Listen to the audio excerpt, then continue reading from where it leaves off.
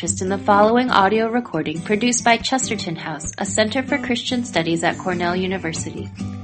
Support for Chesterton House comes entirely from listeners like you, and we invite you to help us continue making the recordings of past lectures available at no cost through a donation to the ministry. You can find additional resources and make a donation at www.chestertonhouse.org. This audio recording is copyrighted and unauthorized duplication is prohibited. Thank you very much. That talk has given me, and I'm sure many of you, a lot to think about. We are going to take some time for questions. Who wants to make a comment? Who wants to kick us off here? Question? Either one. First question, right over here. I guess you mentioned the American church, but I was just wondering if you could address one thing in the American church today, and what would it be? I'm sorry. Like if you could address like one issue in the American church today, or one thing that you think would definitely stand out. What would it be, or like anything that your thoughts on it? Well, it's hard for me to think outside of the bounds of what I've just been talking about, so I guess I better stick with that. I think the American evangelical church is largely not a servant church. It's largely a triumphalistic church. It's largely a church that says, let us show you how to run your life and run the world. That's the image that we have. Instead of coming in a little more quietly and a little bit more like a servant and saying, how can we help? I mean, I think Haiti is a wonderful thing for us as Christians to see the way many Christians are just trying to do whatever they can do just to be a servant. And I would say, America, many of you don't know this, the pastors in the room and Christian leaders or whatever you do know that there's a magazine, probably the most noted magazine in America for ministers and people who are in Christian ministry is a magazine called Leadership. I want to propose to you that America is the only land in the world where a magazine for Christians who are trying to serve people would be called Leadership. And yes, we are to give leadership. Of course we are. But how? I think the American church needs to learn how to give leadership boldly. We don't back away from the truth at all. Even the harder parts of the truth. But to do it in a servant-like way. Hi. Thanks for speaking. My name is Grace. I was just wondering, what are some of the good ways that you found to know more deeply the weakness of God without becoming self-loathing or overly introspective? Good. Oh, that's a great question. Yeah, very, very good. And actually, that really needs to almost be a part B to what I'm saying, because the danger, of course, is that if we just concentrate and focus on our weaknesses and we just kind of buckle down and do that, it can become very introspective. And I think that, and the way, I don't think Cornell today is a lot different than Harvard was then when I was there. There's a lot of gloominess around here. This is the first time I've ever been on your campus, so forgive me for saying that. But I know it. I know it because these kinds of institutions, while they're very lively and wonderful, they produce a sense of gloom and isolation sometimes, and loneliness and inwardness and self-loathing, as you say. That's a very strong word. I think the only way to do this is in community. That is to say, with other people who love me, and who really want to listen to me speak of my weaknesses, and who will not let me slip into a bad place, but who will encourage me to see how my weaknesses actually display the strength of God. And to encourage me with whatever means. Sometimes it's secular means. Sometimes somebody needs to go to counseling. Really. But sometimes it's learning to pray more deeply. And learning to be quiet. And to live with Christ, in Christ, and through Christ that way. But maybe the strongest thing I can say is don't become isolated in this process. The Bible uses we a whole lot more than I.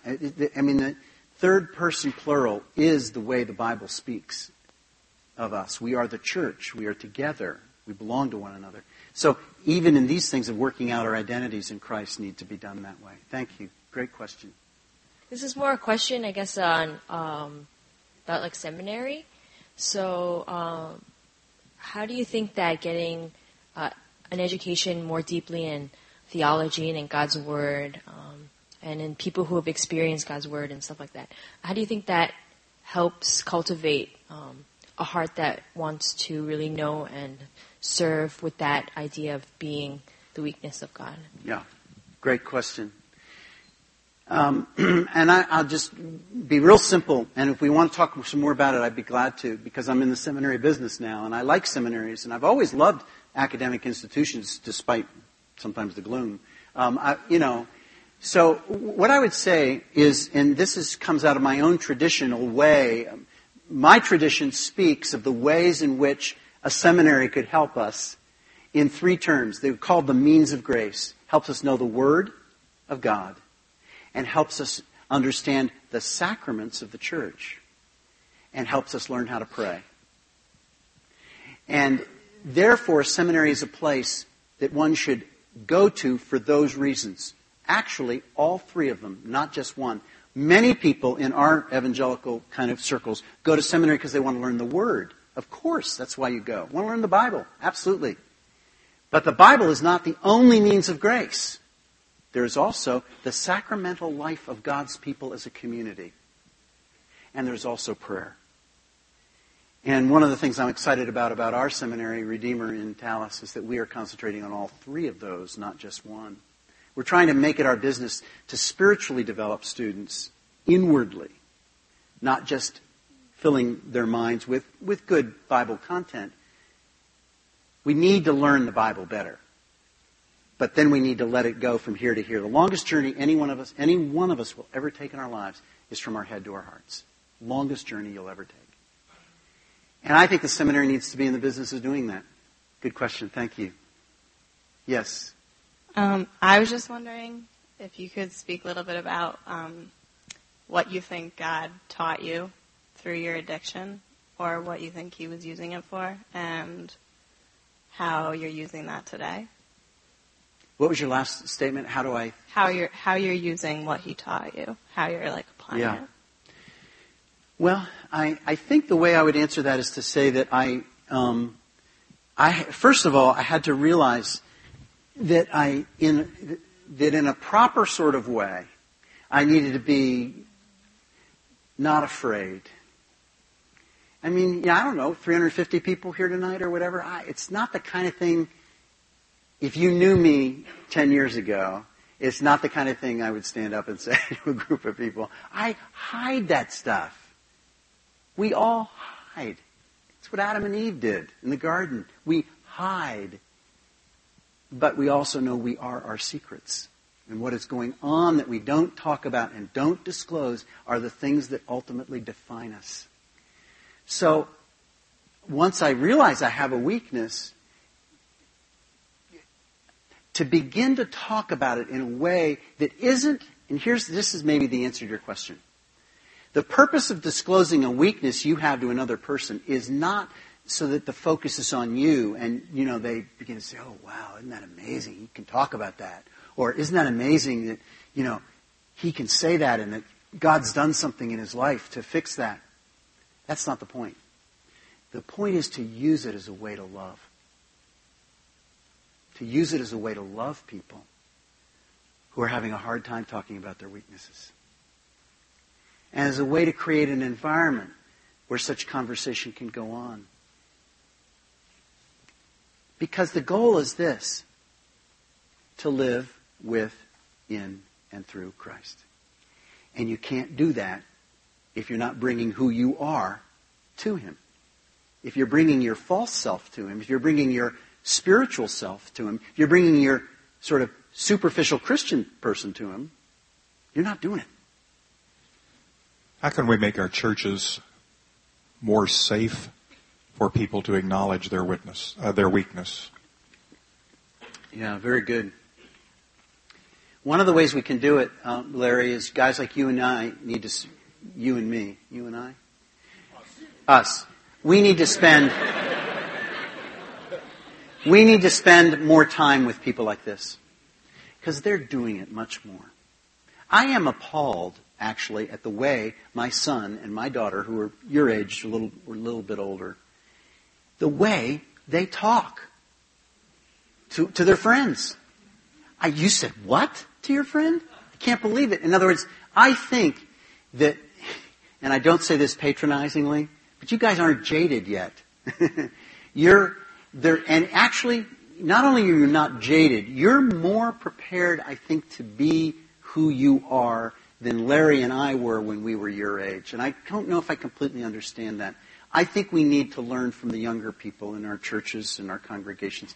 I think without giving up on the old folks, we need to let the young folks set the tone for this and give them the room in our churches to do it. Because if they can do it with some measure of freedom and success and joy, then as they grow up into the church and into leadership, that's going to characterize the church more. I'm afraid I don't have a good answer for people your age and my age. We're stuck. The Holy Spirit is, He can, thankfully He can do it, but... We'll take one last question right up here and we'll wrap it up with that. Is it on? Skip, thinking of your Plutarch example, what are some practical applications for how husbands can live out the weakness of Christ within their families towards their wives and children? What a great question. What time is it? I mean, there are week-long seminars on this subject that husbands and wives go to. Let me answer it personally because that might be the most direct way to do it rather than giving you some abstract principle. My wife and I are both type A's. We really kind of like making things happen. We don't let a lot of grass grow under our feet. We really believe that we're right.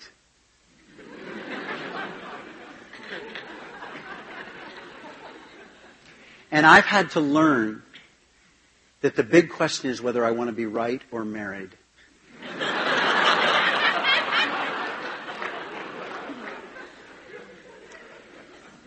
And I really mean that. And the revolution in my own life in the last few years has I think, helped me to say, when I feel like I want my way and I feel like I want to impose my way on my wife,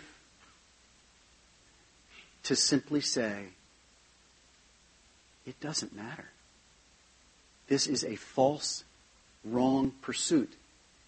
I'm not doing it out of some Christian ideal of leadership, husbanding leadership at all. I'm doing it out of weakness and fear. Wrong kind of weakness. I'm doing it out of the weakness that says, I got to be big. I got to be right. And to learn to come at my wife the way I come at other people. And to really say I'm to love her as Christ loves the church. And to really start to think about what that means. Not just say it again and again and again. Barbara and I have been married 30 years, over 30 years. And our 30th wedding anniversary was last May. And actually, what that was an example of is I was trying to think about how to say the next thing in a diplomatic way. And so, really.